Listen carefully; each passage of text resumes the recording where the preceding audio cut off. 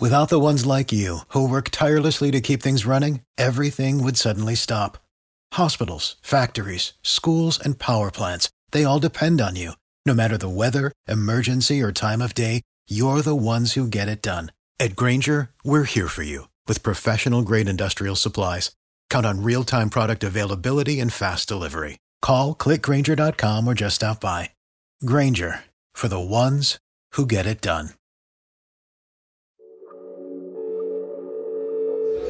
Well, Larry Hughes is going to pop out and get the ball. Jordan's going to rub his man off of Leitner and then cut down the center and gets a nice pass from Larry Hughes.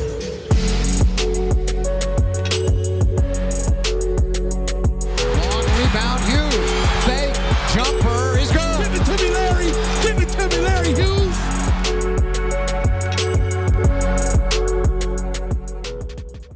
Welcome into another Believe in Wizards podcast. I'm Matt Moderno. I'm going to be joined in a minute here by Ryan Oliver of the Hoopin' with Roe podcast. But before we get to it, I just want to do a quick little Capital City Go-Go update. I think everybody's been saying that they've been interested in hearing a little bit more about the Go-Go. And since no one else seems to cover them, just here's a little quick recap. So after winning their first two games at home, they've hit a little bit of a skid since then. They're 3-3 overall, just got blown out by Maine, the Red Claws, which is sort of not ideal. It just looked like one of those games where they just kind of weren't there from the start. Nobody really made shots.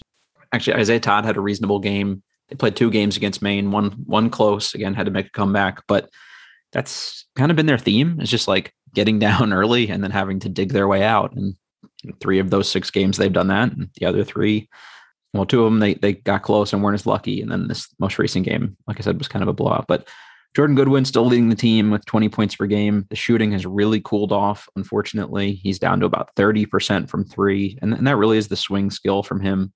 He's averaging 7.5 rebounds a game, 3-ish assists, 3.5, something like that. So that's pretty good. He hits a ton of steals, almost 3 a game. Turnovers, not great, almost a 1-to-1 assist to turnover ratio, but he really isn't a pure point guard for him. So it's going to be the other thing he kind of needs to develop over time. But he has a big athletic kind of combo guard. So if he can make shots, I think he's an NBA player at some point. Cassius Winston has come back and played the last 4 games. He's only started one of those games so far, averaging 13 points, 2 rebounds, 3 assists, 3.5 turnovers. So also a slightly negative assist to turnover ratio, which isn't ideal from your point guard. He's averaging 1.5 made threes a game on about 5 attempts, which is basically just a little over 25%, which is also not what you want to see. Probably the most balanced player in the roster so far has been Joel Ayayi, averaging 12.5 points per game, 6 rebounds, 6 assists, and again, 3 turnovers. I think that's sort of been the story of their season, is just sort of sloppy play and not really being able to get people in the right spots and set them out, set everybody else up to be successful. But Ayayi is shooting a much better percentage than those guys, although on pretty limited volume.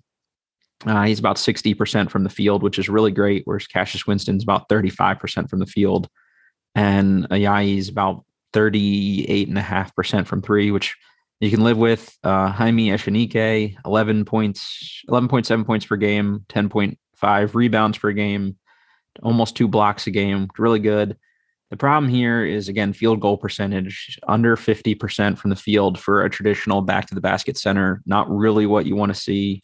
He is not a threat to space the floor in any way, shape, or form. So for him, he's got to have to be hyper efficient around the rim to have any chance at being a real NBA player at any point. He's been good at the G League level at defending the rim. I don't know that he's athletic enough to have that translate to the NBA particularly well, but he is a big body. Maybe he could play some spot minutes. To me, he's sort of a best case scenario on just Patches Sneaks part 2, unfortunately. The guy everybody I think wants to hear about is Isaiah Todd. So Todd averaging 11.5 points per game, about 6 rebounds, about 1.5 assists, 1.2 blocks. He's been super versatile for them defensively. I've heard, some, hey, he's Rashard Lewis comparisons, and I don't know that it's that. I mean, I literally sat after 2 specific Wizards home games where he got shots up after, and the guy was just clanking free throws, clanking threes. It wasn't pretty. He has shot reasonably well in games as of late. He's about 34.5% from 3 on the season on about 6 attempts, but he's about 40% from the field, which is not Again, ideal for a guy who's 6'10" and more athletic than just about half the people, at least, that guard him. So need him to be better. The other one that's sort of surprising that hasn't shot the ball, Jordan Shackle out of San Diego State, on almost 7 attempts per game. He's making about 25%, averaging about 11 points, 4 rebounds. That's about it for him, which is, again, not ideal. Greg Monroe come in and is averaging about 7.5 and 7.5. Pretty effective, I guess, but again, not very efficient. So under 40% from the field for Greg Monroe, which is not what you want to see from a veteran, almost 7-foot player in the G League. Kyrie Walker, been a little bit of a mixed bag, kind of inconsistent minutes, I would say, at this point. For Walker, he's averaging about 8 points a game, about 2.5 rebounds, less than this half an assist, and 1.2 turnovers per game. Again, there's been moments, like there's some flashes there. Like Kyrie has potential, clearly, but when you just don't play for 2.5 years or whatever it's been, it's going to take you a while. And I've seen some complaints on Twitter about, he's their best player. Why are they not giving him minutes and stuff like that? It's just, you got to be cautious like that. And it's teaching a guy high level advanced concepts. They're trying to run and do the same things that the Wizards do. And they're going to try to hold them as accountable defensively. And Todd runs around like a chicken with his head cut off sometimes, but he's switchable. He's been guy, willing to challenge people to rim and be put on a poster if that may be the case. So you're just going to need to see more from Kyrie as time goes on. And I think he'll do that. He seems like a really good dude and humble about it and looks to be working hard. So I think the minutes will come. He's only playing about 14 a game so far, but we'll just see. Again, it's only been 6 games. They play a 30-some game schedule, I want to say. I'd have to double check that. Their next home game is Friday, the 28th. Forget who they are playing, but they are back in the entertainment and sports arena. Games are affordable, good to take the family to. So something for you guys to consider. All right, now that we got that out of the way, let's also get a word from our sponsor, BetOnline. It's Thanksgiving, and we all know what that means, football. And nothing goes better with football than turkey and betting. BetOnline has you covered all holiday season, more props, odds, and lines than ever before. BetOnline remains your number one spot for all the sports betting action you need this Thanksgiving. So head on over to our new updated desktop or mobile website to sign up today and receive your 50% off welcome bonus with the promo code BELIEVE, BLEAV, to receive your bonus. And it's not just football. BetOnline has pro and college hoops, NHL, boxing, UFC, even your favorite Vegas casino games. So don't wait to take advantage of all the amazing offers available for the 2021 season. BetOnline is the fastest and easiest way to bet on all your favorite sports. All right, and with that, let's get to the actual meat of the podcast here, our Thanksgiving episode. All right, welcome back. I'm joined right now by Ryan Oliver, host of the Hoopin' with Roe podcast. Ryan, you're one of my favorite people to do a podcast with, so I'm glad that we made this work out. Yeah, Matt, thanks for having me. I'm always happy to pod with you. You're my favorite person too, so let's get to it, man. I love it. So it's not as fun to do these after a loss, especially a loss that most people didn't want to be a loss. Like it's one thing if like the Warriors or the Nets beat you, like you can rationalize that. But I think everybody thinks that the Wizards are better than the Hornets. So it's one that they expected to win. It was a 109-103 loss. Again, kind of fell apart a little bit in the third quarter here. And there was some weird stuff going on in this game. Like the Wizards out-rebounded the Hornets by 31, but they couldn't make a shot. The Wizards finished 9 of 36 from 3. Charlotte finished 15 of 31 from 3. But also Charlotte missed like 10 free throws too. So like the Wizards could have won this game if they made a few shots, or the Hornets could have blown them out if they'd have made a few free throws. So like this was just a very weird one to kind of gauge. I just want to get your take on that game overall. Yeah, I definitely feel like it was a weird game because you would feel like if you won the rebounding advantage by that much, that would obviously give you a significant advantage towards winning the game. I felt like LaMelo Ball took over the game in a lot of ways. And obviously Terry Rozier had, I think, 32 points. So that was a big difference. I feel like this is a game where my frustrations with Bradley Beal kind of come out, because I feel like you should be the best player on the floor in this situation. And to me, he was the third best player on the floor after LaMelo, Rozier, and then Beal. And if you're going to be... You could make a case for fourth. I mean, Harrell's really good in this game. Oh, yeah. You're totally right about that. So Harrell's actually better than him too. So to me, it's unacceptable when you have guys that have never been to an all-star game being better than your all-star. And it's not just he had an off night. This has kind of been the story of the season so far for Beal. And we've been winning as a team despite kind of a slump that he's been in shooting wise. And as a lot of Wizards Twitter has talked about, this has kind of been a thing for Beal for a while now. His 3-point shot has kind of escaped him. and the team as a whole can't shoot, consistently. I know Bertans is out, and that doesn't help, but it just kind of is a detriment when your team can't make an outside shot, and your star player, who is known for shooting, at least he had been known for shooting, has really struggled. And to me, this is, I know I'm not the biggest Beal guy, out of the Wizards fan base. I really kind of cooled on him, and I don't want to even be a Debbie Downer, but I just feel like these are the games that bother me a little bit, because I'm like, this is the game we're at home where you got to step up and kind of, when the team is icy a little bit, we need you to step up and be that guy. And you can't be getting outplayed it's one thing to get outplayed by LaMelo, because he's a really great player, but Rozier is hot and cold. You can't get outplayed by Rozier. You know what I mean? Yeah. And it's funny, like, the defense was a little less than stellar, compared to how it had been, especially perimeter defense. They gave up a lot of like open threes too, especially to Rozier. I think he made 8, and I would say at least half of them were without a defender within 5 or 6 feet. Oh, he was wide open. I mean, Terry Rozier is going to knock those in, especially if you let him make the first few. He's going to keep knocking them in. You can't just leave them wide open. And a lot of them are just wide open shots, to your point. Like you said, a streaky guy like that, you just can't give him a chance to get in rhythm. Now, if LaMelo is going to hit a 35-footer or wherever he pulled up from one of them, like, okay, more power to the guy. Yeah, the Beal's an interesting one. Like, I saw a lot of hate online for Daniel Gafford and how his hands are bad and he gets killed inside, which I still don't understand how people think that, because there are no numbers to really point to that. And then it's been cool, like, it become trendy to just like trash Dinwiddie for everything here when they lose games. And I do have some stats that are not Dinwiddie favorable, I'd say. In wins, he's averaging 18.5 points, 5.5 rebounds, 5.7 assists, 57% true shooting percentage. And in losses, he's around 9, 4, and 5 with a 42% true shooting percentage. So, like, when he's bad, they do lose. Like, you can't afford for him to be that bad. But I don't think Beal should be able to kind of escape this one scot-free. Like, it looked like he was trending in the right direction. I want to say one of the Miami games, he was like particularly good. And then, it's kind of an egg for the most part. Like, he wasn't terrible in this game, I guess. But like, to your point, he didn't take it over. This wasn't the Boston game last year where he dropped 60 and tried to keep them alive single-handedly. So I don't know what it is. I don't know if it's the ball. I don't know if it's all this stuff. What do you attribute Beal's sort of sluggish shooting, scoring start to?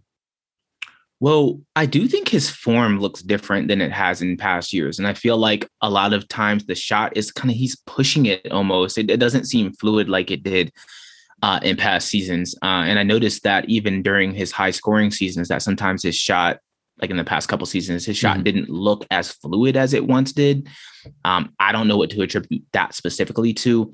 This season, to me, he doesn't seem to have the same just comfort shooting the ball. It just looks different to me. I can't even fully explain it. And I don't know if I'm articulating myself well, but I feel like it just looks different. And it just feels frustrating to me in this way, Matt, because he turns over the ball in big moments and he likes to play hero ball in big moments. And those are things that at times last year I attributed to Scott Brooks, and in past years, okay, Scott Brooks doesn't really have them running sets and stuff, which is true. He didn't have them running sets.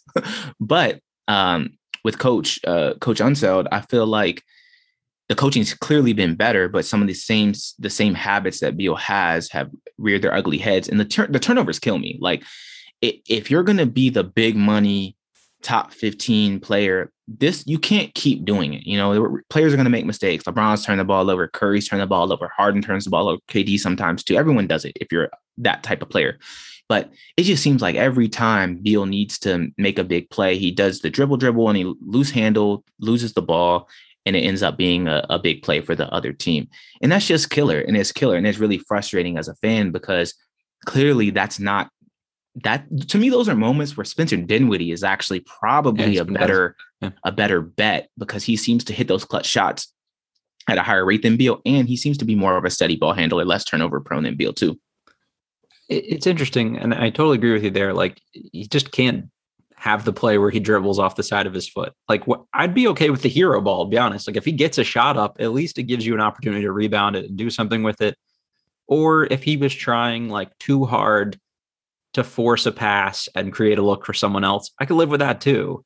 but you just can't have like the sort of fully wasted possession. And Wes Unseld got asked about this post game a little bit and said, this is about not valuing possessions. And he said, it's not just the turnovers, but being disorganized and out of sync. When plays, quote, break down, we just stop and stand.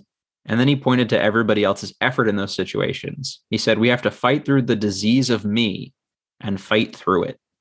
So there were a lot of like sort of subtexty shade throwing quotes from this game, which is why I really wanted to kind of break this one down. But, I'm not saying that's like directed at Beal directly or anything like that, but there is a lot of ball watching, and that was a Scott Brooks thing. That's been a thing this year too. And, I don't know if that's just how you look next to a high usage player like Beal and until he can kind of create for somebody. I don't know if it's easier for Dinwiddie because they can't help off of Beal to like double him the way they seem to, like collapse on Beal. Like it's just been, I don't know, it's been hard to watch, but I do think whatever it is that Beal just has to be better. Like this is just kind of that straightforward for a guy that's set to earn as much money as he's set to earn. Like if you pay him like a top 10 guy, he has to be a little closer to a top 10 guy.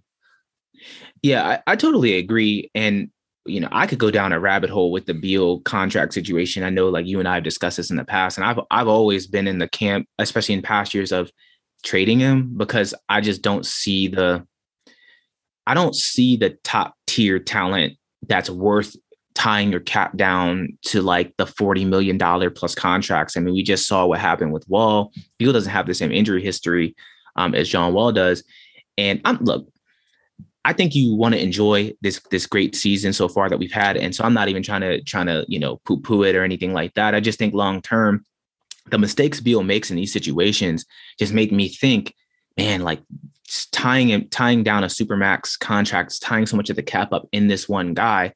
I don't see a transcendent player. I see a all-star, which is perfectly great. All-stars aren't easy to come by. So this isn't to say that's not good enough.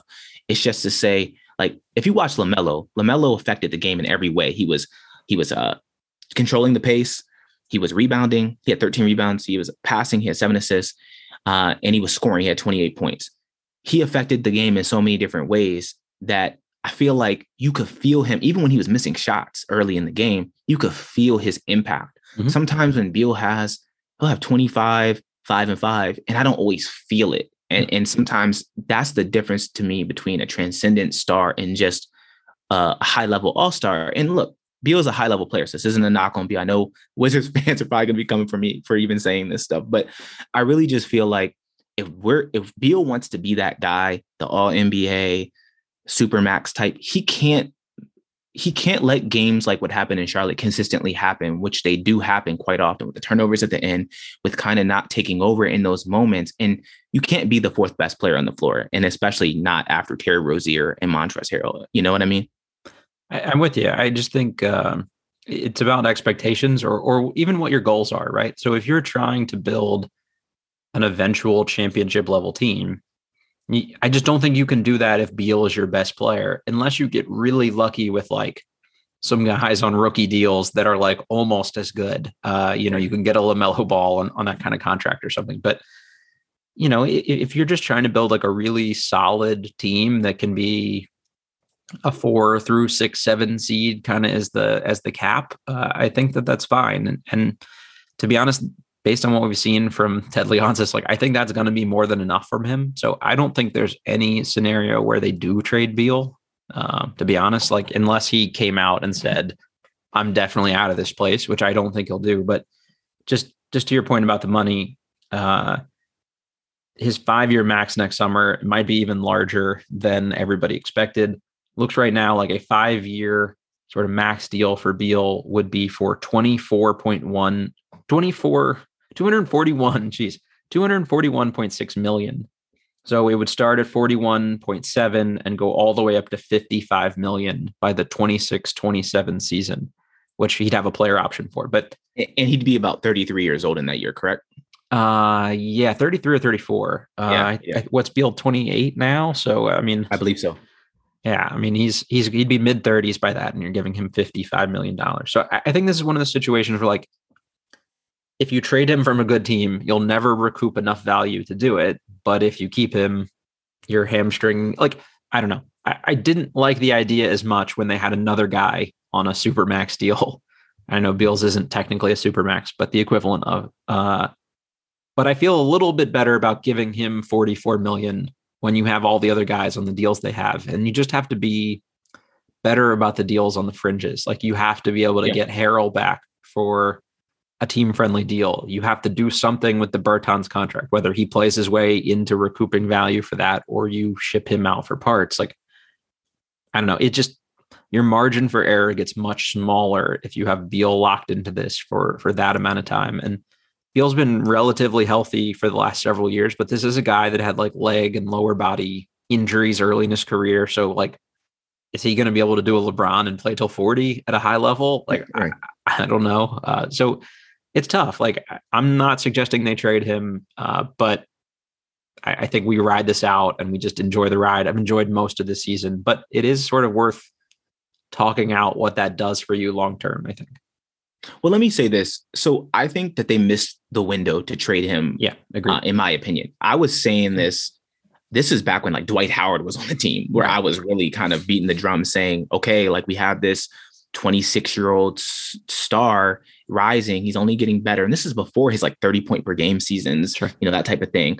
And I thought, the Lakers were a team that, this is back when they had like, Ball and Ingram and Hart and picks and stuff. I said, okay,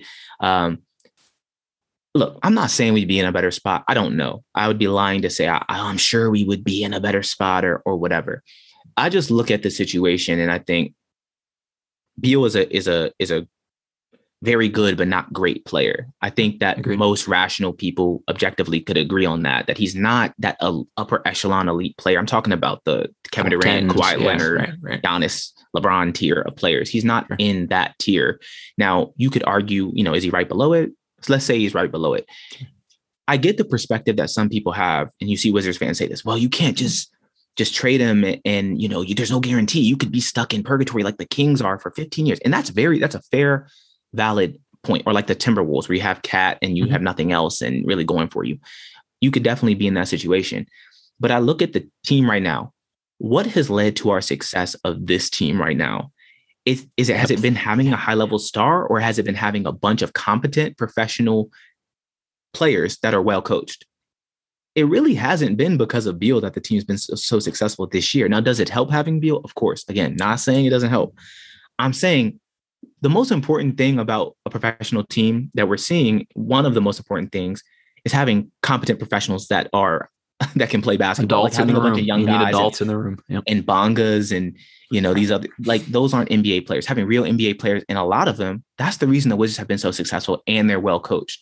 So to me, look, they're better with Beal than without him. Not saying they're not, but I just feel like looking back that if they had made that move, and then maybe some of these moves like we've seen with Wall and turning into assets, who knows what the team could look like right now? We have no idea. We could have a bunch of young stars on the rise. Or we could not. You just don't know. But I think it's too far gone. And I definitely think we're on the path to paying Beal that big contract. And we kind of have to accept that for what it is. I enjoy having Beal in DC. I'm not trying to kick him out DC. I just think that that window was worth exploring more than the Wizards really did. And, we're going to kind of be stuck with the max contract for Beal Supermax. And we'll have to just see if they can make those moves on the fringes. How does Rui develop? How does Denny continue to develop? And some of these pieces around him. But the team has been so enjoyable this season that I'm not complaining. I just want to see some good basketball at this point. To your point, though, you've put a cap naturally on how good a team can be if you lock that player into that much money. I think that's all we're saying. So everybody, if you've got your pitchfork ready right now and you're going to, like riot on our houses for saying this, that's not what we're saying. Let me say this too real quick. I see people will pitch these like, oh, well, what do you think we could get Tatum in the future? Or like, do you think we could get, Cat or like, and I'm just like, what are our assets? I like Denny. Sure. I like Rui just as much as the next guy. And I wasn't a big Denny guy at first. And I've come around to really enjoy him as a young prospect. So and we have Kispert and that type of thing. But if I'm trading you Cat, I need more than Rui, Denny, and Kispert. Like I need all our picks for forever go with that. Yeah. So I just don't know how you take that next step from, okay, we have Beal on a supermax, we have Dinwiddie as a complimentary, maybe like high level role player, let's say. How do we take that next step? Because for as good as Montrezl Harrell is, and his defense has been better, and I really like Montrezl Harrell. Yep. Montrezl Harrell is a player that in the playoffs is going to be a whole different story. I'm telling you. And once we get to the playoffs and he's going against LaMelo Ball in a series, or he's going against Harden or somebody in a series, they are going to pick on him every single time in big moments. And he's undersized and he's not going to be able to stay on the floor the same way. He might be serviceable on defense and he's playing well this season. I'll give him credit. But in the playoffs, it's a different animal. And I think that his size and lack of, just rim protector skills comes in play in those settings. So I just wonder how you take that next step, like to your point. And I just don't see that next star that realistically could join in with the team and how we would take it to that next step, besides being a mid 40 win team, most likely. Because, this team feels like a 45, 46 win team at this juncture. I think the real thing that's concerning is, again, too strong a word, but the thing you have to be mindful of with the Beal stuff is you've given him so much cachet with what you do, and Harrell is his boy. If they lowball Harrell and he's not back, how does Beal take that next year when KCP's up for his next deal and they're boys? Like, I don't know. Do we end up with like overpays for some of these guys because these are the guys Beal wants and he has pull with what they try to do? So those are all the things that I hope that they stand firm on. And here's our market that we can afford. Or, if Ted is suddenly willing to go into the tax for some of these things, like, okay, maybe that's a little bit of a different story. So anyway, these are all just things to be mindful of. It's a lot of money. There were some things that Beal said that the only thing he does that actually really tweaks me, like I can live with missing shots. I don't even expect him to be like an all-world defender here. But the quote that he does in post-game sometimes where like guys need to play with more energy drives me batshit insane. Like, we need to play with more energy is fine. But guys, like it just seems like there's some shade being thrown there. So a couple quotes from Beal from this post game. He did say, at times we get complacent and we think we can flip the switch on, and talked about how the offense gets stagnant and people ball watch. So it was largely what Wes Unseld said, but he threw in the words, we get complacent. And they've said that a couple times already. If you're 11-6 and you haven't done shit for like multiple years, it's concerning to me that you think there's some switch you can flip. Like it's too early in a year for a team that hasn't done anything. And these guys have been good collectively because they've had a chip on their shoulder. So that doesn't really like line up with the we get complacent mindset to me. That's a big red flag, I think, that we're saying that kind of shit this early in the year. Yeah, I totally agree with that. And I definitely get tired of hearing that too. Sometimes I honestly attribute some of the post-game quotes to like guys not knowing what to say about a loss. Right. I really do think that. Yeah, I think that sometimes, I know you're like on these Zooms and stuff, as a member of the media, but sometimes when I hear these post-game quotes, I think, did Beal just not know what to say here? Yeah. Like, because it does get tired when you hear the same thing like year after year, when like after losses, like guys need to play harder, or, this someone coaching him on like the PR team side, like maybe don't say guys, like, I don't know. I would think that'd be something they'd steer him away from.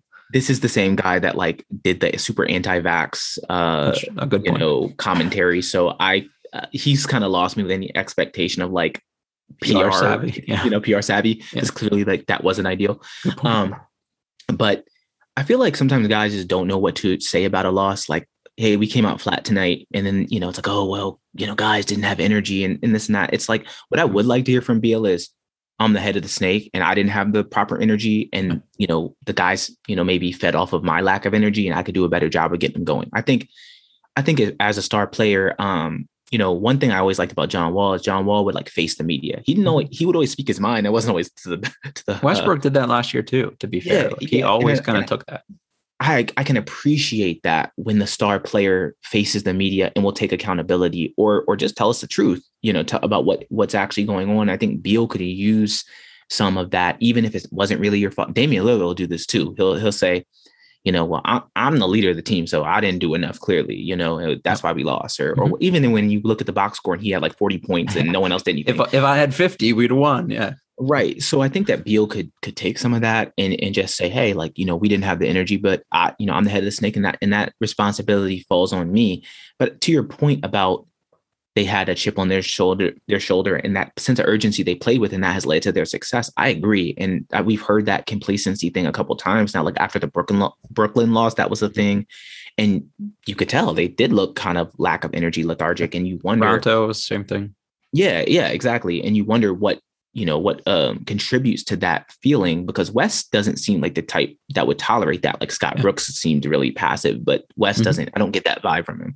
I think teams have off nights. I think in Charlotte, they just dropped the rope. And I think that Charlotte's one of those teams where if you let LaMelo Ball get going and he gets that confidence in the shot to like that's falling, it just, catapults the rest of his game. He's already going to rebound. He's already going to pass. Same with Rozier. He had at least 6 wide open threes, and he had like 6 wide open ones, and he made a bunch. And if you let guys like that get hot, I think that it just snowballs into, okay, now we're behind the 8 ball. Now we got to try to come back. And then the comeback you end up expending so much energy just trying to draw the game close that, you end up losing in the end. But I think the accountability needs to be there from Beal. And I think that sometimes you can just say, like, look, we had an off night. Like, we didn't play well in that third quarter. I don't know why guys can't just say that. Sometimes it's honestly that simple and plain that, maybe, I know West said they got out coached. That's honest and that's transparent, and I think that's refreshing to hear that, because sometimes that is just the God's honest truth. Like, James Borrego, Hornets coach, he outcoached me tonight. Like, and that's on me. Like, I got to be better for my guys. And I think as a fan base, I can respect honesty. It just can't keep happening, but I can respect the honesty because it's going to happen from time to time. 82 games a year, you're not going to make better adjustments than the other professional coach that you play of a soon-to-be playoff team. So I'm with you. I do think it's a bit of a damned if you do, damned if you don't situation. Like, if they say like, yeah, we were just like, we didn't have it tonight, then we're probably sitting here being like, well, why didn't they have it? Like, so, I think there's some of that. Beal did talk about how they have to be more consistent, not dig themselves into a hole. He put that on the starters specifically. And he said that it's an energy drain for them when they have to keep making these comebacks. And Harrell said kind of the same thing about how they get into a mindset of like, we get down and then we think we have to make it all back on one possession. And that leads to some of this hero ball. And I thought that was like a very relevant point, because there are a lot of times where like, okay, they're down 10 and now all of a sudden they just shoot 3 after 3 after 3. And it's like, okay, like maybe chip away at it a little bit, maybe keep feeding the ball into the post some. So I do give them a little bit of a break. And you made a great point there too, Ryan, about like, sometimes you're just not going to have it for a game. And I think that's something we forget sometimes. Like, these are people, and 2 things kind of stand out. Beal said after that Miami game in Miami that they didn't get into Miami until 6 a.m.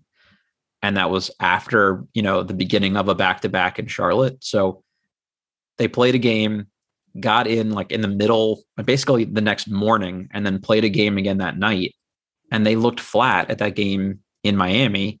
And that's going to happen. Like, sometimes that stuff plays into it. And yeah, you're pro players or whatever, but like, you're still a human being with a certain amount of energy available to you. And sometimes it's not going to be there.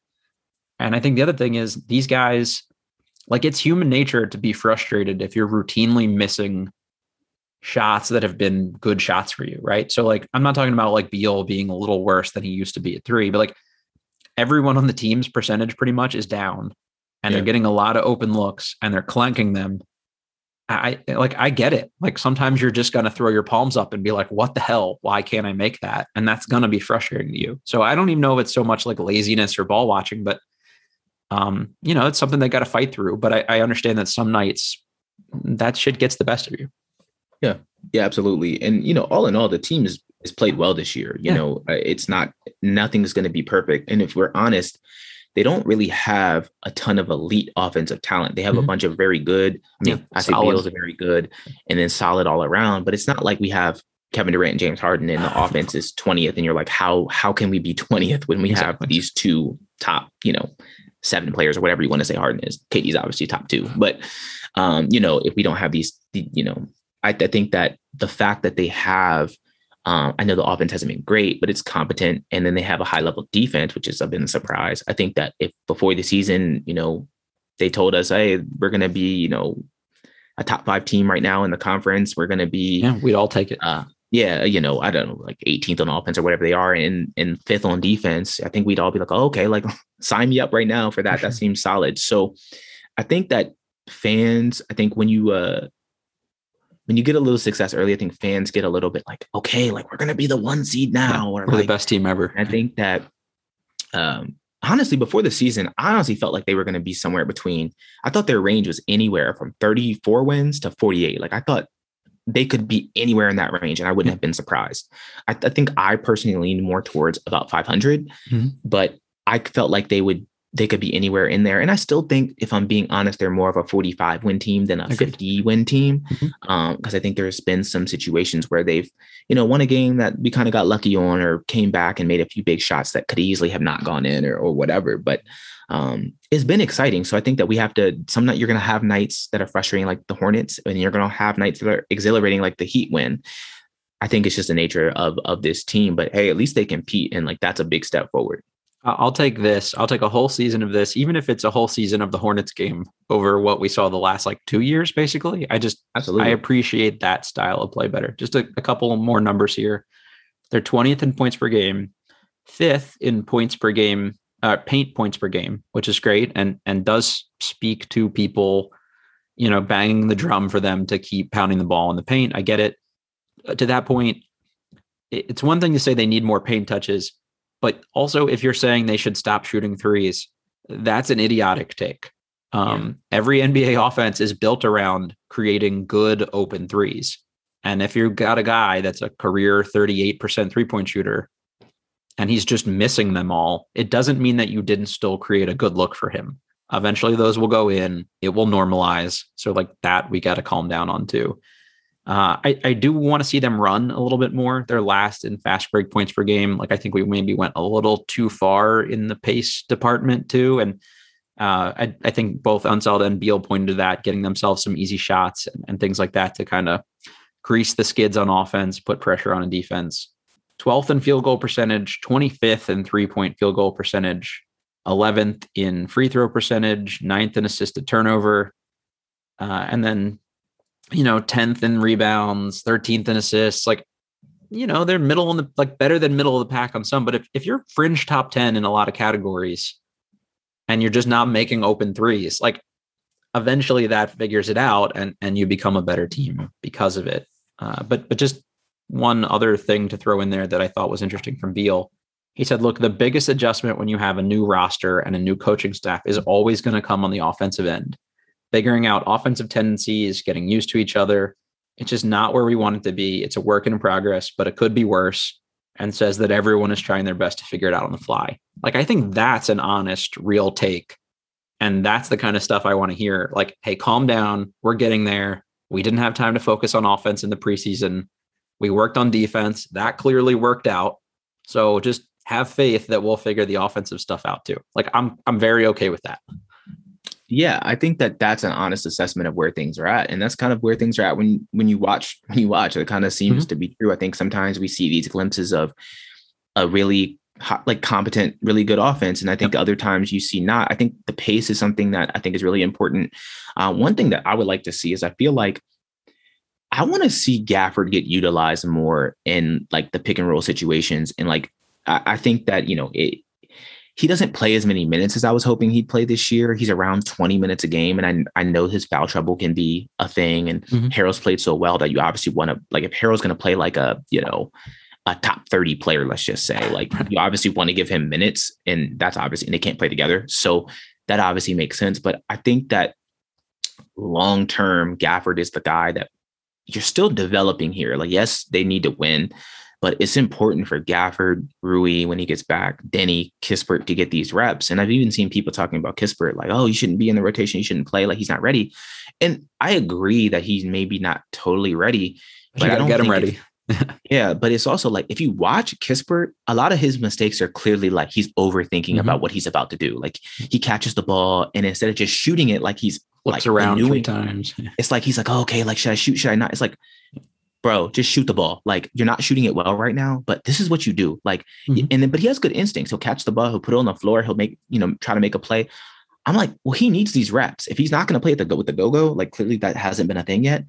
He needs to get these reps. I'm not mad at them running him out there for 10 minutes a night. Like there needs to be a line towed here between development and trying to win. And Gafford needs those reps too. I really would like to see his minutes get up to around 25, 26, more of an even split with Harrell, because I think that going forward, Gafford's a better defender and they need to unlock the pick and roll chemistry with him and Beal, with him and Dinwiddie, even him and Advia. They need to unlock that for long term throughout the season. So that's something I would like to see, some development in that department. And also I'd like to see some different lineups, like in terms of or I shouldn't say different. I should say I'd like to see them go like 5 small with Advia and Kuzma more. I'd like to see them play Advia and Kuzma at the 3 and the 4 more. I just would like to see Advia get more minutes because him being an elite defender, and I like to see what he can do more as a facilitator on offense and letting Beal and Dinwiddie play off him.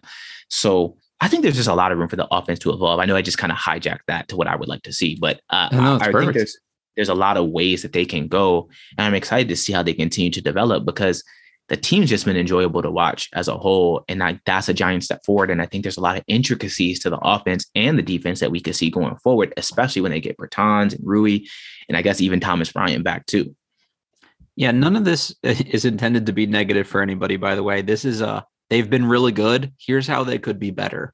Right. And I think what you said about Gafford is such a great point because I've seen a lot of people like, get this bum out of here. He can't catch. And like, this guy went from playing 7 minutes a game in Chicago 1 year ago to now where our expectation of him is that he's like a 15 and 10 guy with 3 blocks every game. Like that's just not realistic. He's 24, I think, maybe 25 by now. Like there's a lot of room to grow. He doesn't have like a ton of NBA mileage. Like he should continue to get better. The conditioning needs to get better. The foul rate needs to get better.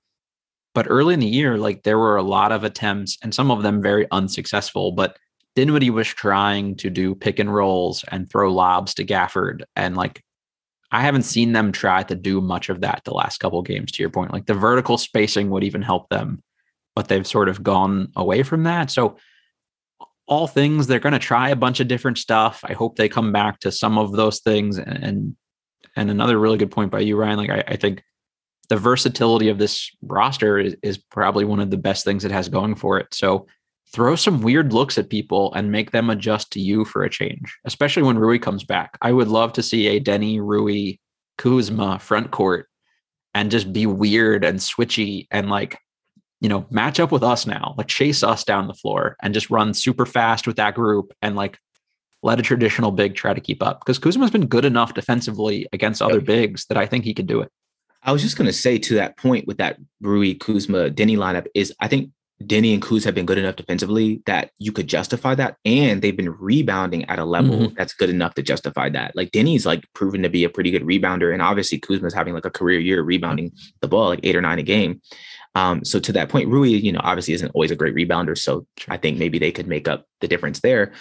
But I definitely want to see that going forward because I think when we get to the playoffs, knock on wood, if things trend the way they're going, you're going to see teams go small. And Harrell and Gafford honestly might not get a ton of minutes. Look, they'll play. Don't get me wrong, but like you're not 35, in a playoff game. Yeah, they're not going to be exactly. So you're going to have to run those lineups where Kuzma's playing the 5 or Denny's at the 5, whoever you want to say is the 5, and you kind of have that quickness. But what I like about that is any of those guys could get the ball and push up court. And we've seen what Denny can do as a facilitator.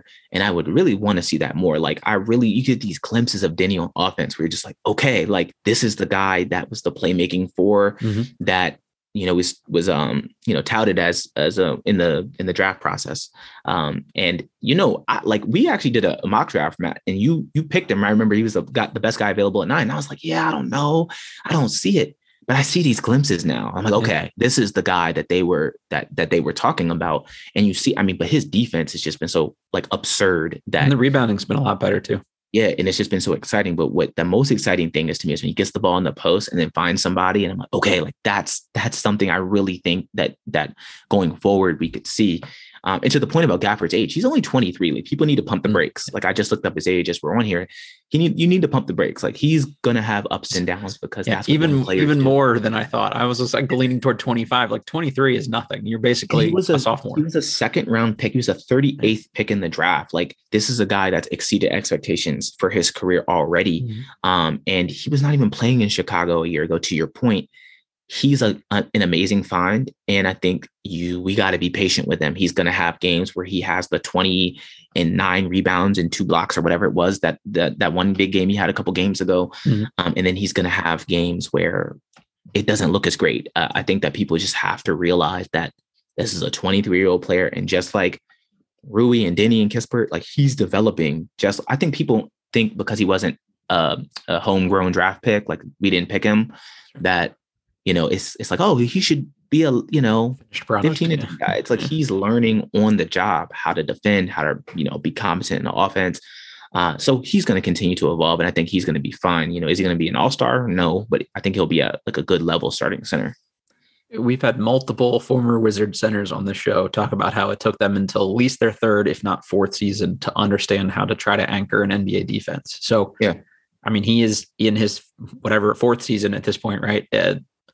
But he's barely played in some of them. So let's give him a little bit more room there before we're willing to like throw him out, as like a lost cause and hate on the extension. Like, I don't know, give him more time with Wes Unseld. Like, I think Wes has shown that he can actually help beef up what a guy can bring to the table. So all really good points. At some point this season, if we ever get a Dinwiddie, Bertans, Rui, Hachimura, Kuzma lineup, or Avdia, Hachimura, Kuzma lineup, I'll be a very happy man. Larry made a point last week about like, it's a copycat league. So sometimes it's really good to zig when other people zag. So if you can just throw some weird shit out there and make them adjust to you for a change, I think that's to our benefit, and it makes you harder to scout. And you've shown these different looks that now people have to at least be somewhat prepared for. So it gives you, more unpredictability. But look, they were 4-12 at this point last season. I mean, this is literally best case scenario. So I'm totally good with it. Ryan, just pivoting here a little bit. I think, one of the things I wanted to do with this one is keep it a little bit kind of corny and light and positive and finish on a close on a good note here. It's Thanksgiving. So happy Thanksgiving to all the listeners here. Happy Thanksgiving to you and your family. But let's do 3 things that we're thankful for, whether it's about this team, any of the players, or just this season and this experience overall. So I will start us out if that's okay with you. I'm going to say Montrezl Harrell is the thing that I am most thankful for on this roster, to be honest. He's fun to watch. People just love energy. It's clear he's like the fan favorite in the building for these games because every time he does anything or he shakes the rim on a dunk, people lose their shit. He's 4th in the NBA in win shares and 1st in individual offensive rating. I mean, that's insane, like insane. So kudos to Montrez. A couple things, like he's another guy that's like amazing post game. He talked about like his rebounding prowess is all about will and passion, and something he really takes pride in. Like, I just love everything about the dude and his attitude. So I am thankful for Montrez. Absolutely. When that trade went through, obviously the trade with the Lakers for Russell Westbrook, he was the piece I was most excited about. And I even saw I remember people were kind of like, oh, should we move Harold to a 3rd team or like, should we? And I was thinking, have you guys watched this the past few seasons? He's exactly what the team needs. You need a guy that gives a shit off the bench. Like he's going to come in, he's going to play his ass off, and he's going to outplay other like bench lineups. So he's just going to feast in those minutes like he did, when he was on the Clippers and like his 6 man of the year. That's all he did. He just took advantage of like a bad bench players and just dogged them. And so he's even doing it against, obviously he's playing a lot of minutes. So he's playing against starters too, but it's just that energy and it's so infectious on the team and the crowd feeds off it. So it just allows for this feeling of energy to shoot through the building too, especially on home games. You need a player like that. You need a fan favorite. You need a person that really energizes the fan base and is exciting because he plays so hard. And I really think that that's what makes Montrezl Harrell such a joy to have on the team. So I'm thankful for him too. Do you want to go next? Yes. So I have here the progress that Deni Avdija has made in his game. Great. I got a couple of stats too. This is from StatMuse. This is opponents are shooting 34.9% when guarded by Deni. That's the lowest mark in the league by any player with 150 shots defended. So he's just killing it. I mean, there was a play, I think it was guarding Gordon Hayward, I believe, last game, where Hayward did his normal little moves and Deni just kept his hands up. He had a great footwork. I mean, he was with him the whole way. And then Hayward tried to go under him and he blocked him. And I was just I literally had my jaw open. I was like, wow, that is some really disciplined defense. I don't know who he got in the lab with this offseason. I know he was recovering from his injury too. So I almost wasn't expecting the progress he's made, but he's taken such big strides to looking lost almost sometimes last year on defense to really becoming a lockdown wing defender. And Lord knows the Wizards have needed a lockdown wing defender for a long time. And now we have KCP, who's, I don't know if he's locked down, but he's a very good defender. Pretty good. Yeah. And Kuzma's pretty good. Mm-hmm. And now we have Deni, who literally, I mean, he's putting the clamps, and those stats don't lie. He's putting the clamps on, really good players like Gordon Hayward and other players like that who feel like they can attack him. He just, anyway, I'm rambling. I'm just really excited about the progress he's made. I'm thankful for that. It's like somebody made him do the drill in the offseason where you have to defend somebody with your hands in your pockets the whole time, because the moving the feet and the positioning has been unreal. Question on that. Did StatMuse find some way to also throw shade at Russell Westbrook while making that tweet? Oh man, StatMuse has really got a bone to pick with Russell Westbrook. I see a lot of people defending it oh, you guys got an agenda and this and that. I'm not going to lie. I find it a bit comical. Yeah. But I've been deemed as a Russ hater. The Russ stands have been in my mentions so many times at this point that I just stopped tweeting about him. But yeah, I find joy in it. It's funny to me. I guess it's because I'm still bitter about all the times where he had a triple double last season and people were like, oh, he had a triple double. And we lost by 15. I'm like, I don't care. My problem was never with Russ. It was certain people's handling of him and his production, and hearing triple double alert on the broadcast 1,000 times. Oh boy. All right. So the next one I got here is just, and I've said this a million times on the show over the last 2 months, so apologies to everybody for being a broken record, but I can't emphasize this enough.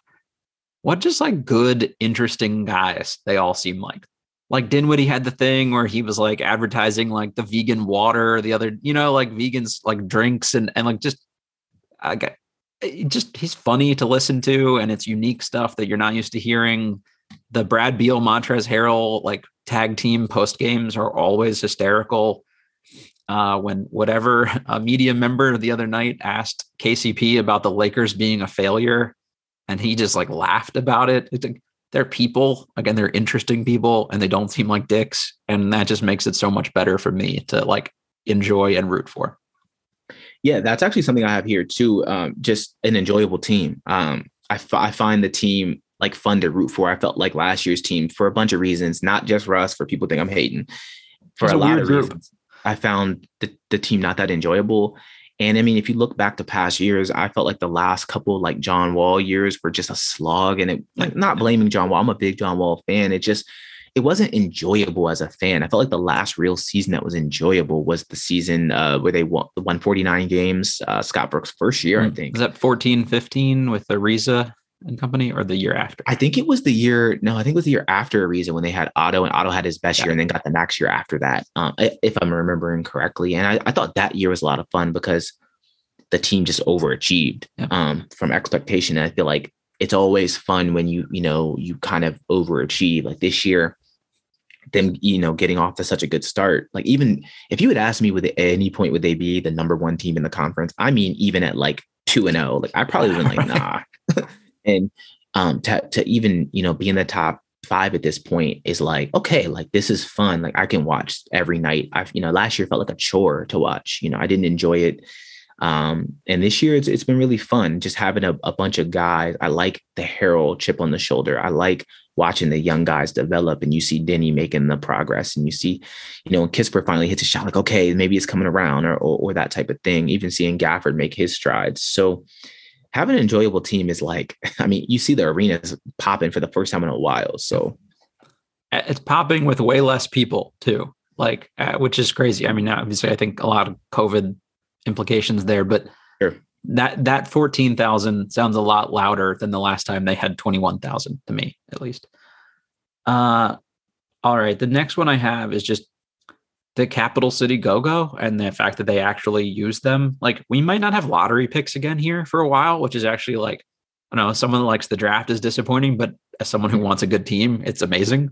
So the fact that they have somewhere where like they can groom potential, future Wizards prospects is awesome. I love seeing what like Todd looks like from game to game. That's just very exciting to me personally. And it's been a mixed bag, but I don't know. It's just like something fun. And to your last point about like, you have like some hope for them. And when they do something good, like you get excited about it. So that's another one that I am thankful for. How about you?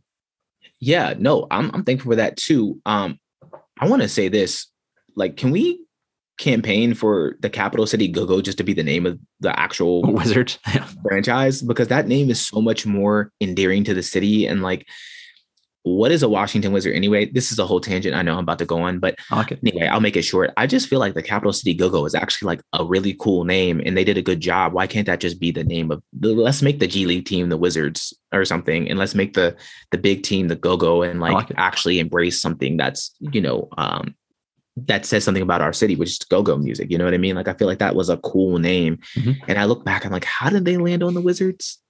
What is a Wizard for Washington? Anyway, for anyone that doesn't remember, the top 3 fan vote choices were Wizards, Dragons, and Sea Dogs.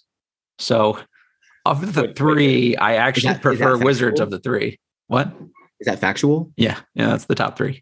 Wait, Dragons? Yeah, and the other one was like, someone will remember this. I hope you please hear this and tweet us. But I want to say the 4th one was like the Express or something. Like it was just something also kind of like, So those are some bad. I didn't even know that those are terrible. Yeah. All of them. The Wizards, I guess, is the best of that group, but the Capital City Go-Go is actually like a cool name. And when I saw that name, like when they revealed it a couple of years ago, I was like, wow, like that's actually like whoever thought of that, like bravo, like that's a cool name. Capital City and Go-Go go together. That's so much cooler. Anyway, I'm thankful for that. Let me ask you this about the Go-Go. How's Kyrie Walker look? It's funny, like right before we got on here, I did like a 2-minute, here's your Go-Go update. And it's interesting. Like he looked pretty okay in game 1 and just totally coasted in like 8 minutes in game 2. And then they pulled him and never put him back in. So it's been like, again, kind of up and down. I said Todd's been a mixed bag, but even more so with Walker, like he just doesn't look like he understands where he's supposed to fit in yet. And it just seems like a total byproduct of, I have not played meaningful games in a team environment in a very long time. So right. I think there's enough flashes there to be like excited. And he seems to be, I think, trending in the right direction, but he's averaging like 8 points and 3 rebounds or something like that in like 14 minutes.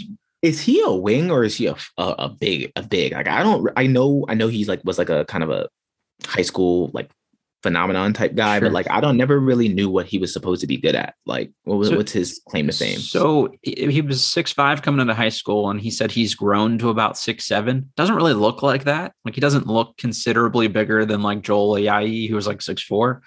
Okay. But he's solid. Like he's a thick dude. I think he's like a powerful jumper. And that was probably the thing. Like, as a 6'4" freshman in high school or whatever he was, he probably just like physically overpowered a lot of people, but he's a wing, but he's not a great shooter yet. He's thrown a couple like crafty passes, so maybe he's got some vision there. And I think they talked a lot about them like working on his passing, but the shooting has got to be better. I mean, just it looked kind of like hitchy still, or I don't know, kind of wonky. But I don't know. He he seems like a nice, humble young man. So I almost called him a kid, which I try not to do, but he is a lot younger than me. So to me, he's a kid. But yeah, I don't know. I think he'll be interesting to see where he goes. I think it is probably to his benefit that they didn't give him a two-way out of the gate because the expectations would be really high. But there's been some flashes, is what I would say. That's good. I guess that's all you can ask of, that type of thing for the Go-Go's. So that's exciting too. My last thing that I had was a team that plays defense. It's just been enjoyable to have a team that doesn't just give up points so easily. Like the past, few seasons, it's just like the team is in the bottom or like mid 20s or whatever in defense. And it was unenjoyable because no one could defend or no one tried. And it's enjoyable to see Beal try on defense and really kind of like take pride in that and to have guys that take it serious. I mean, look, if you want to be a better defensive team, you need better defensive players. And that's one of the reasons why, like, I had advocated like even like them signing Torrey Craig last year. Like, look, that we need to get Torrey Craig if we can. And people are like, what's up? Like, he plays defense. Like, you just got to have competent defenders out on the floor if you want to have a competent defense. You can't have everyone be like a traffic cone, and expect it to be any good. So it's nice to have the KCPs and the Kuzmas and Denny take the strides and Gafford, because you have guys that really care. And I think when you have guys that care and it's being taught and preached, you get effort from guys that aren't always great defenders like Montrezl Harrell, who is clearly making an effort to say, all right, like this hasn't been my strength, but like, let me at least make a really strong effort to be a good defender. And it's translated to like solid defense. He's done a good job this season. You got to give him credit for that. So that's really it. For me, those are my three things. It's Denny's progress, an enjoyable team, and a team that plays defense. Those are amazing. I think everyone would or should agree with those because it is the holiday here, and I am sort of in an extra jolly mood. I'm going to be like super corny to finish it out. I'm like grateful for our fan base, because like it drives me nuts sometimes when people are like, Gafford had one bad game, cut him, waive him, or Avdia can't make a layup, we got to get rid of him. Like, we do overreact to things, but I get why we do it. We've been sort of a tortured fan base, I don't know, for a very long time. And, that stuff adds up, and we deserve to have like this kind of team, I think, because you see all these polls, who has the best fan bases in the NBA and shit, and the Wizards are never listed in the top 10. And we're kind of slept on because attendance or whatever, but the people that do care a lot. And even if I think we maybe care too much sometimes, I'm still thankful for that. And I think it'll be so much sweeter when this team actually like wins something meaningful. Now you can it's a relative term what meaningful is, but if this team is like competitive for an Eastern Conference Finals like 2 years from now, like this fan base and this city will like explode. And I honestly, I can't wait to see something like that. So thanks everybody, and thanks for sticking with us. Yeah, and DC is a place that we're just waiting for a winner. Yeah. Like, I mean, I feel like if the Wizards were just like, let's just say they were a 50-win team, and that could be a 50-win 3 seed or a 50-win 4 seed. It doesn't mean you're the best team in the conference or anything. This city would explode, like you said, just to have a high-level competent team. That doesn't mean you're a championship contender necessarily, but just a team that's enjoyable, that competes hard, and that has guys that really care about winning every night. Like, that goes a long way with fans. And I think like you and I are on the same wavelength as a fan of, like, we're both realistic fans. And I think that like I pride myself as like a person that feels like I know basketball and being objective about everything, like even my own favorite team. So I feel like I can give you an objective opinion about Bradley Beal, like, and not have that attachment of like, oh, he plays for my favorite team. Like, I'm just going to tell you how it is. And I think that when you look at the team, you want to look at it objectively, and also as a fan, and you want to be able to be like objectively, like, we have a team that goes out there and gives a shit every night. And like, that's been enjoyable. And I think you can't argue that. And that's why when they have games like the Hornets game or the loss in Miami, I'm not mad about it, because it's like, we're getting more nights than not of them really playing their asses off, win or lose. And that's all you can ask for, in my opinion. Yeah. They're not giving up like 40-point nights to guys that are like eighth men on bad teams. It's, LaMelo Ball will be an all-star this year. Terry Rozier has like a puncher's chance at making an all-star game potentially. Like, they're not scrubs. So I'm totally with you. All right, just to close us out here, they play tonight against the 3-16 Pelicans, Friday against the 6-11 Thunder, and then back-to-back, obviously going right the very next night against the 10-7 Mavericks on Saturday. So if you have to predict, what's your guess on how they kind of break out over those 3 games? Give me the second game again. You said Pelicans. What was it? Thunder. Okay, right. I think they'll win 2 of the 3, and the 2 being the first 2. So Thunder, Pelicans, and I think they'll lose to the Mavericks. The Mavericks just won last night against the Clippers. I think that I'm not a big Jason Kidd fan in terms of coaching, but I think Porzingis is really coming around, mm-hmm. and I think that him and Doncic have made a more concerted effort to have chemistry, at least to try to like get on the same page, as I don't think they tried to in past years, because I think they realize that they're kind of tied to each other at this point. No one's taking Porzingis off their hands right now. Anyway, that's a long way of saying I just think that they're a really good team, and really good. I'm exaggerating. They're a good team, and I think that will be a tougher matchup for the Wizards. So I'll say 2 of the 3. What about you? I think you have to get out of here winning 2 of those 3. I don't even know that it really matters which 2 of the 3. Like old Wizards, it would have been lose to the Pelicans, barely beat the Thunder, but somehow beat the Mavericks. You're right about that. I'm with you. I tend to think that that's probably the toughest of the 3. And Doncic really hasn't even been like that great overall to start the season, and is probably starting to trend in the right direction. So if you're going to steal one against them, this might be the time to do it. If there's a way to get out of there 3-0, I mean, that's huge. And I think everybody would be like going nuts again, about this team and its trajectory. If, all of a sudden they're 14-6, but we'll take 2-1. There's no excuse to lose to the first 2 teams. Like there's no excuse to lose to the Pelicans that don't have Zion. There's no, and they're 3-16 or whatever they are. There's no excuse to lose to the Thunder. Who knows if SGA even plays that game, because he's has some type of injury. He's out for tonight for sure. So maybe by Friday, who knows? Exactly. So that would be unacceptable to me. Like if they lost either of those games, the Mavericks, I could totally understand. They have 2 all-star caliber players on their team. Sure. They have Luka, who's a top 5 player. Like that loss could easily happen. But the other 2, I'd be mad about. Like I'd feel like that was old Wizards. There's no shame in. This is another thing. I'm gonna say this real quick. There's no shame in losing to the Hornets. Okay, I know we lost twice to them. The Hornets are a good team. Are they a great team? No, but you're gonna lose to good teams. Like LaMelo Ball is an all-star. Terry Rozier, like you said, puncher's chance to being an all-star at some point. They have Miles Bridges, who's probably the most improved player this year. Yeah, on the other side of Tyler Hero, maybe. So I don't know. Like people get so up in arms about like these losses. Now, look, they're frustrating sometimes when you drop the rope and you take an L. Like I get it. I get frustrated too. But the team is playing hard. The team's competitive. You can't lose to the Pelicans and the that's rough in the Thunder. But so losing to the Mavs, there's no shame in that as long as they're not getting ran off the floor. I think it just comes with the territory. Wholeheartedly agree. Let's see where we end up after this. I don't know. Who knows? It could get squirrely. It's always weird around the holidays for guys and stuff too. There's a lot of extra travel involved for people who want to sneak home and see the family for a day or whatever. So, Ryan, where can people find you? Give us the handles, all that good stuff. Yeah, well, my podcast is on a hiatus. As you know, Matt, I just had a child. So congratulations. Thank you. Yeah, my pod is just kind of on a hiatus right now, but at Ryan B. Oliver on Twitter. At some point, I will get back to the Hoopin' with Roe podcast. But for now, you guys got to check out Matt's podcast. You're obviously here. It's a great podcast, Matt. I always appreciate you. So I'm thankful for you. Thank you for having me on. I appreciate your friendship. You've always been supportive of me. Whether it's podcasting or personal, you've always been, good to me. So I appreciate you, man. Thank you.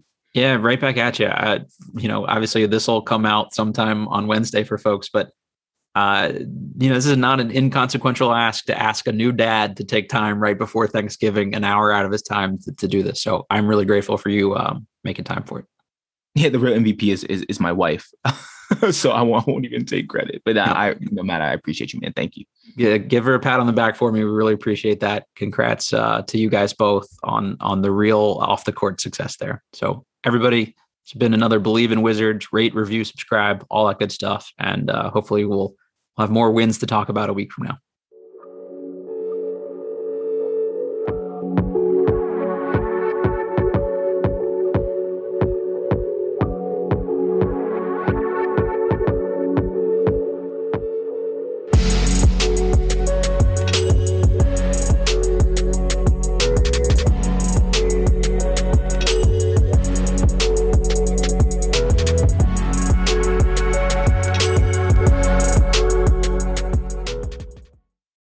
For the ones who work hard to ensure their crew can always go the extra mile, and the ones who get in early so everyone can go home on time, there's Grainger, offering professional-grade supplies backed by product experts so you can quickly and easily find what you need. Plus, you can count on access to a committed team ready to go the extra mile for you. Call, click Grainger.com, or just stop by. Grainger, for the ones who get it done.